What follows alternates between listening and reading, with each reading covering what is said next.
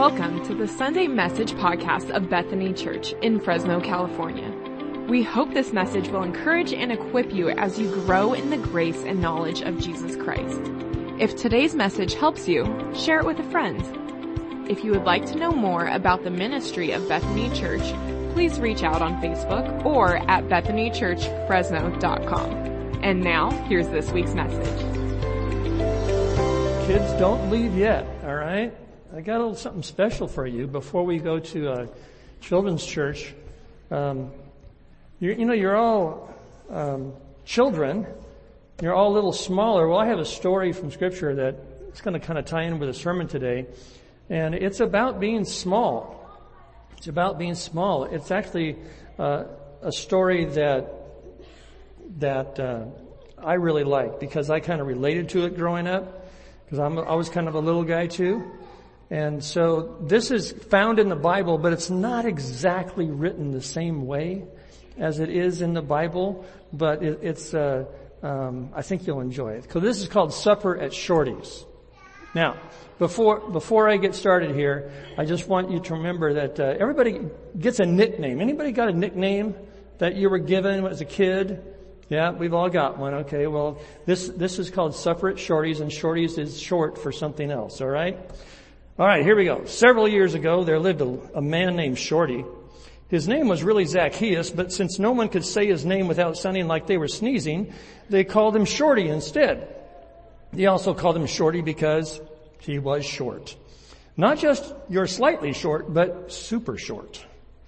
Well, Shorty didn't mind being small, and he didn't even mind having the nickname of Shorty, but what really steamed him was when the citizens of the city smiled down on him and called him short stuff and small fry and shrimp and other similar sounding short names. As a matter of fact, it made him so mad that he decided to steal from all of the citizens that weren't short like him. Of course, this meant that Shorty stole from everyone because no one in the city was shorter than Shorty. Now, Shorty may have been short, but he was also very smart. He knew that he couldn't just steal from people by stepping up to someone, slamming them in the shins with a stick and snatching their satchel full of silver.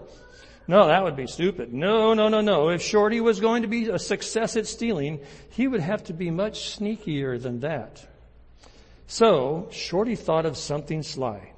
Since he was the city's tax collector, he could steal from everyone by simply setting an extra circle at the end of every citizen's bill. By doing this, if someone owed the city $6, it became $60. And if they owed the city $77.67, it became $776.70, and so on and so on. Well, Shorty smiled smugly to himself because he knew that this was a very slick scheme. Well, after several seasons of stealing, sly little Shorty had stolen so much silver that he couldn't even stuff it all into his safe. He had been very successful at stealing and bought lots of slick stuff with some of his stolen silver, but it didn't seem to satisfy him or even make him smile. Most of the citizens in the city surmised that Shorty was stealing. Every time Shorty would show his face on the streets, they would shout at him and call him a sneaky snake or a scoundrel or a super slime.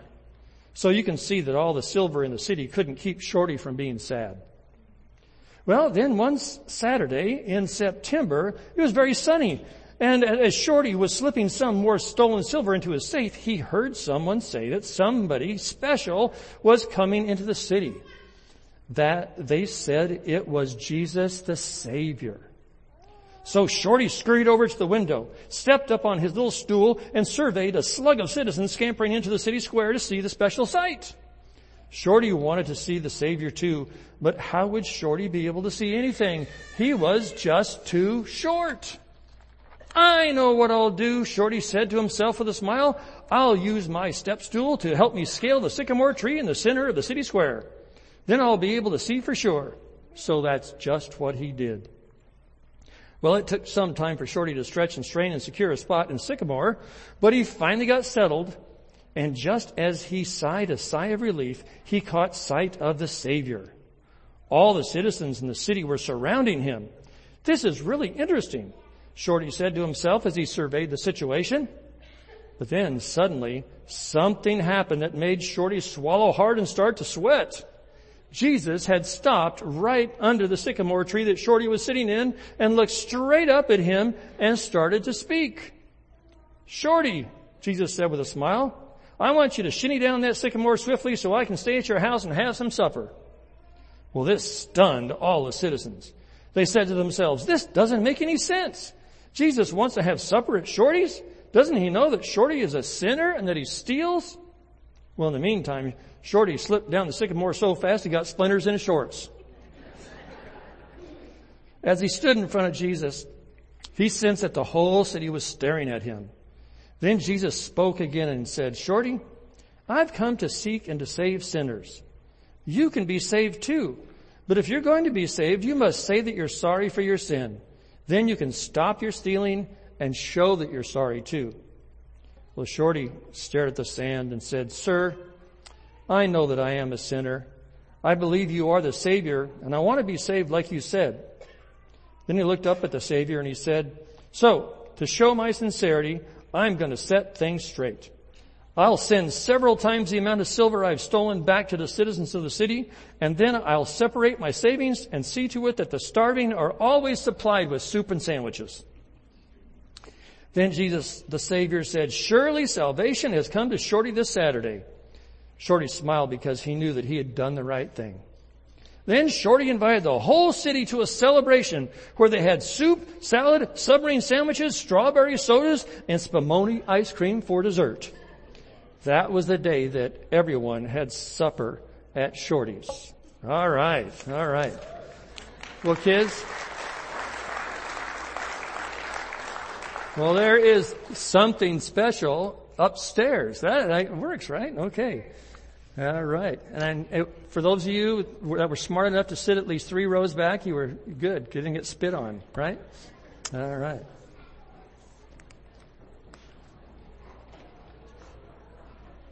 They're going to have a full room upstairs. All right. Sounds good.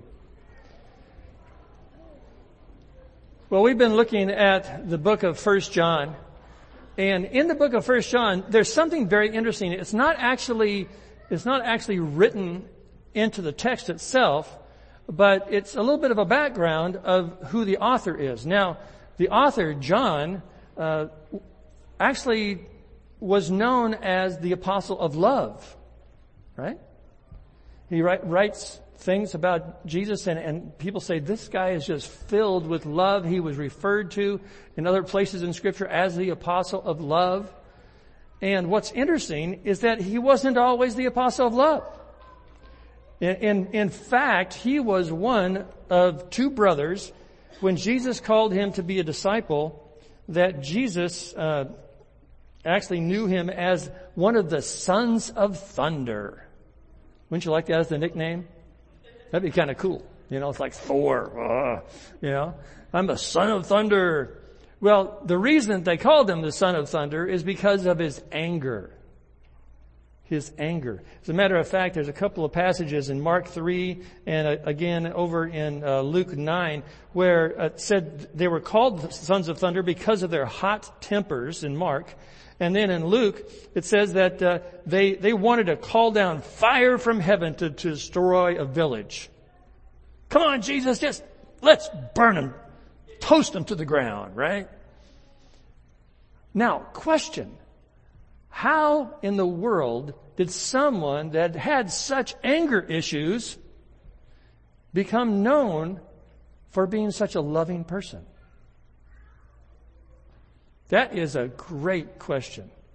I don't know about anybody else here, but when I grew up, I had some anger issues. My family life was not good. It would be an understatement to say I grew up in a dysfunctional home. My dad had anger issues, and I didn't inherit it. I chose to be an angry little guy. And fortunately, God got a hold of me and was able to change me from the inside out. And my wife can attest to that, that I was a difficult guy to live with because of my anger at first. But there are moments in your life where if you allow the Holy Spirit to enter in, He can literally change you from being a son of thunder into a person that's known for being so loving, so kind, so gentle in spirit. And that's who John was. Now, we always have to keep that in mind when we're reading the books of John, because he is a person who understands what it's like to have those feelings of animosity and anger and bitterness and even hatred toward people and things that bother him. And yet, God was able to miraculously transform him into a whole different kind of person. So let's look at 1 John. If you have your Bibles on your lap or on your app on your phone, 1 John chapter 2, verse 7 starts this way. It says, "Dear friends, I'm not writing to you as a new command, but an old one, which you have had since the very beginning. This old command is the message you've heard, yet I'm writing you a new command. And this is his command." And this goes over to chapter 3, verse 23. It says, "To love one another as Jesus commanded us." Commanded. Now, Jesus is saying, I want you to love one another. And John is saying, this is a new command. And now, I don't know about you, but I'm a little baffled. It's like, well, weren't we always told to love God and love people? What's so new about this that John is trying to get across to us? Well, it's interesting that in Greek there are actually two different words for new. There's new in the sense of describing like the newest car model. So you have this line of cars and all of a sudden, I have this new line of cars, this new model of this older car, right? So it's new in quality. It's a little different, but it's kind of the same. But then the other word is this. It's not new in terms of time is what I'm saying when it's a new model. New in quality is this word that we get in the Greek. And quality is like, it's a whole different kind of love. Like it's a whole different kind of automobile, like a flying VW. All right? I think there's a picture there of a model. There it is. It's just hovering, right? And I think, wow, that would be a new way to drive. Right? See, it's a same thing, but it's totally different. And so John is trying to get across to us that we are to love one another, not just in like we normally do, but in a completely different way than what we're used to. So what is that way? Well, it's important to understand the meaning of Christian love as it relates to this new command. Warren Wiersbe says it this way. He says, love is not just a shallow sentimental emotion that Christians try to work up so they can get along with each other. It's a matter of the will rather than the emotion. It's a matter of determining that you will allow God's love to reach others through you and then acting toward them in loving ways. You're not to act as if you love them, but because you love them. This is not hypocrisy. It's obedience to God. So, give you an illustration of this. There was a newspaper columnist. His name was George Crane, and he tells of a wife who came to his office, and she was full of hatred toward her husband, just mad. And she says, I not only want to get rid of this guy, I want to hurt him. And what's really interesting, she says, I want to hurt him as much as he hurt me. Well, Dr. Crane suggested this ingenious plan. He says, go home and act as if you really loved your husband. Interesting. Tell him how much he means to you. Praise him for every little trait that he has. Go out of your way to be kind and considerate and as generous as possible. Make him believe that you love him. And then after you've convinced him of your undying love, then drop the bomb. And tell him that you're getting a divorce, and that will just really hurt him. So she said, oh, that is perfect. That is perfect. I'm going to do that. So she did. So acting as if she loved her husband in these ways, for 2 solid months, she showed him love and kindness. She listened. She was giving, reinforcing. She was sharing. She did everything possible she could do to express her love to her husband. Well, after 2 months passed, Dr. Crane called. He hadn't heard from her. And he asked her, "Are you ready now to go through with your divorce?" And she said, "Divorce? Are you crazy?"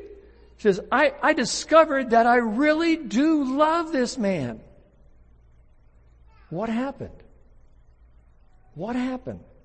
Well, her actions changed her feelings. Actions changed her feelings. Her emotion resulted in emotion. We have to keep that in mind. That God asks us, He doesn't just ask, He commands us to love one another in a new way. In a new way. In John chapter 13, verse 34, Jesus says, "A new command," that's that new in quality, "new command I give you, love one another." And here is the descriptor. "As I have loved you, so you must love one another." One another. Now, how has Christ loved us? He humbled Himself. He became a servant. He died on a cross, suffered a cruel death. And on the cross, He looked at those who hung Him up there and said, "Father," and all you know what He said. What's He say? "Forgive them, because they don't know what they're doing." You see, Jesus expected the best, even of the people who crucified Him on that cross. He forgave them before they even asked for forgiveness. He was trying to treat them in a way that would ultimately draw them to Himself. And we, this new amazing kind of love, acts in such a way as to do everything that we possibly can to help the other be drawn into the love of God. Instead of being condemning, instead of being judgmental, instead of being harsh and cruel, we do things specifically to show people how loving God is. Even when they are not loving to us, we express love to them so that they can experience what God's love is truly like. 1 John 2, 9 through 11 says this: "If anyone who claims to be in the light," our light metaphor from last week, "but hates his brother is still in darkness. Whoever loves his brother lives in the light, and there is nothing in him to make him stumble. But whoever hates his brother is in the darkness and walks around in the darkness. He does not know where he's going because the darkness has blinded him." Now note, we are the ones that take responsibility for expressing love to our brothers and sisters and all those around us, even our neighbors. We're the ones who are responsible. It doesn't depend on their actions. We reach out in love to them. We express God's love to them. We do everything within our power to draw them in to seeing how loving and kind and compassionate God is. That's our responsibility. There's no hint given that we are free to hate or be bitter or hold a grudge or withhold any act of kindness to anyone.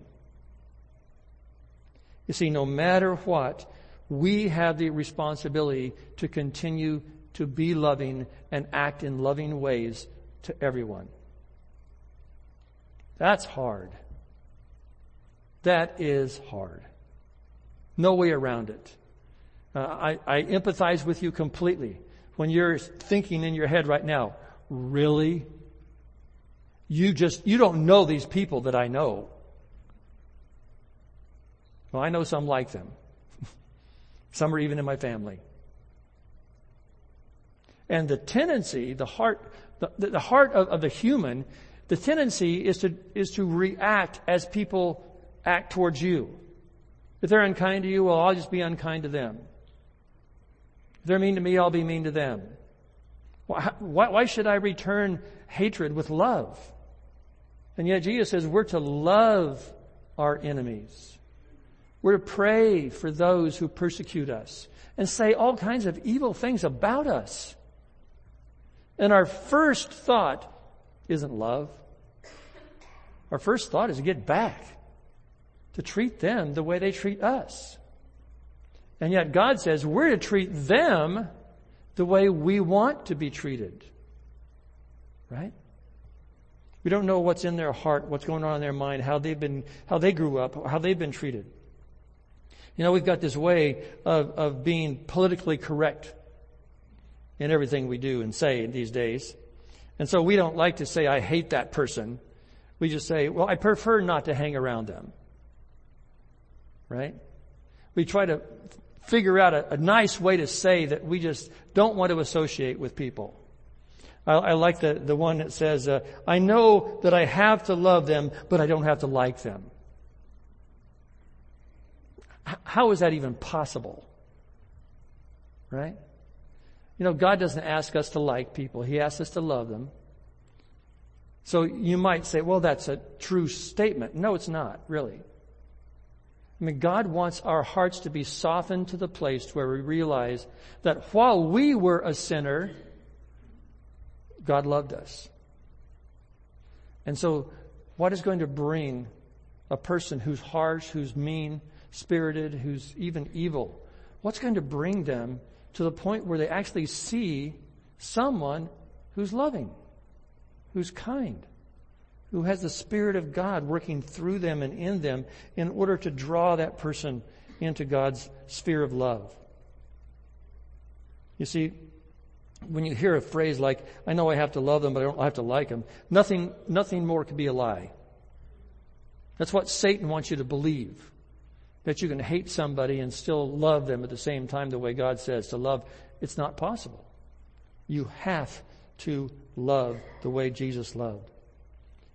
So, it's in this context of the church that we find the support to actually do this. Yes, I need somebody like those little gals. I almost had tears in my eyes. The little gals. Do you see the metaphor there? Here is the soul that is so downhearted that it's just down and on the ground, and yet others are dancing around, just entreating that person to be able to see and to feel the love of God that would draw them up with arms raised to worship again. What a beautiful picture. So that's what we're supposed to do. That's what we're about. 1 Corinthians 13 says, well, love is patient. Love is kind. It doesn't envy. It doesn't boast. It's not proud. It's not rude. It's not self-seeking. It's not easily angered. It keeps no record of wrongs. It always protects. It always trusts. It always hopes. It always perseveres. Whew. That's a lot of work. It's a lot of work. We think that love is just this kind of mushy, thing that kind of overcomes us and we feel love. No, love is hard work sometimes. And especially in those areas where it says that it perseveres. It keeps no record of wrongs. Remember, this is not just love for somebody that you love. This is love for those who are hardest to love. We have to express these same things, these attributes in 1 Corinthians 13. These are attributes that are intended to be given out to people who aren't lovely. Because this is the way God loved us. He was so patient. He says, I forgive you, and then I discard your sins.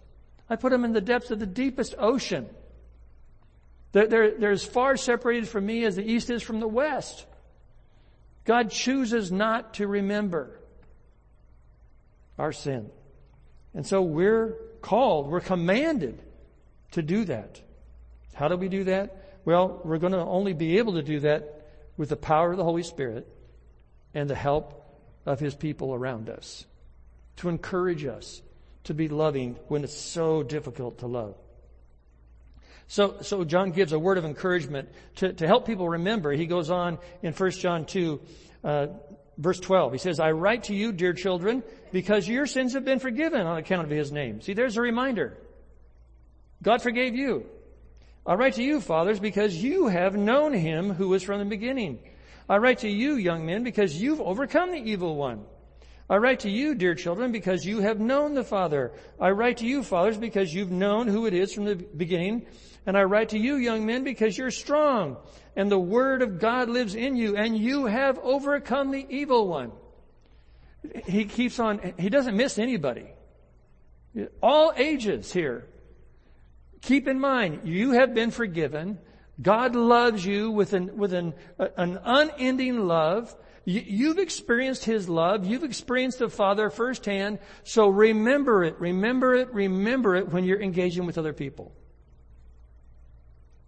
That's why we approach all relationships with humility, because God has forgiven us and he has given us the power to overcome the evil one. Satan does not want you to believe that it's possible to love a person that you have held a grudge against or you have not forgiven for years and years and years. But the truth is, God, through his Spirit and with the help of his people, can help you move to that place to where you can actually express acts of kindness and love and mercy and compassion and forgiveness for that person. Now, what greater example would there be to the world than to see at one time two enemies come together to love one another? It's unprecedented. Most of the world would say it's not possible. But you know what? With God, all things are possible. It is possible to love those who are hardest to love. See, you have been given the strength to love others as Christ loved you. And I'm not asking you to believe that the other person is going to change. They may not. That's not your responsibility. Your responsibility is to love as God loves you. Ian Pitt Watson says, there is a natural, logical kind of loving that loves lovely things and lovely people. That's logical love. But there's another kind of loving that doesn't look for value in what it loves, but it creates value in what and who it loves. He tells a story about his daughter. He says his daughter Rosemary had a rag doll, had a little rag doll. And she was his youngest child. And when she was 3, she was given this little rag doll, which quickly became an inseparable companion. She carried it everywhere, took it everywhere, and ultimately a 3-year-old and a doll going to get dirty, right? Especially a rag doll. And, every attempt to clean the doll wound up making the rag doll more raggedy, okay? And ultimately it was just like, forget it. Well, she took that doll everywhere, right? Just everywhere. And it just became known that if you were going to love Rosemary, you got a package deal. You got Rosemary and you got her rag doll, right? And as much as the most sensible thing to do would be to trash the rag doll, you wouldn't do that. Why? Because it was Rosemary's rag doll and she loved it. If you love Rosemary, you love it all. Okay?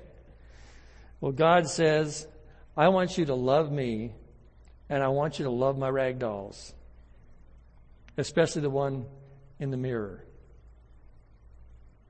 Okay? I'm going to ask the worship team to come up and get ready to lead us in worship. And just remember how much God loves you. Just sit in that for a while. Just let it soak in. Help ask God that the Holy Spirit would just work in your life to help you see maybe where you're not loving.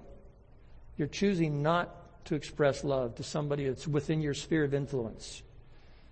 And maybe this week that you can actually reach out with an act of love. There's a life application every week in the bulletin. And I encourage you to go through that with your husband, your wife, your kids, your friend, whoever. But just let God work in your life to make that change happen. That you know God wants for you, that's going to be good for you. And it will be good. Let's pray. God, thank you so much for loving us so much that you're willing and able to change our name, to move from angry to loving, from hating to kind. God, thank you so much that you did a work in my life. And I've seen so many people change so radically and become a new creature in you. God, let us embrace that and believe that we have the capacity to love others the way you loved us, and in so doing, draw them to you. May it be so, God, in Jesus' name. Amen. Thanks for listening. Know that God loves you more than you can imagine. And for everything Bethany Church, check out BethanyChurchFresno.com.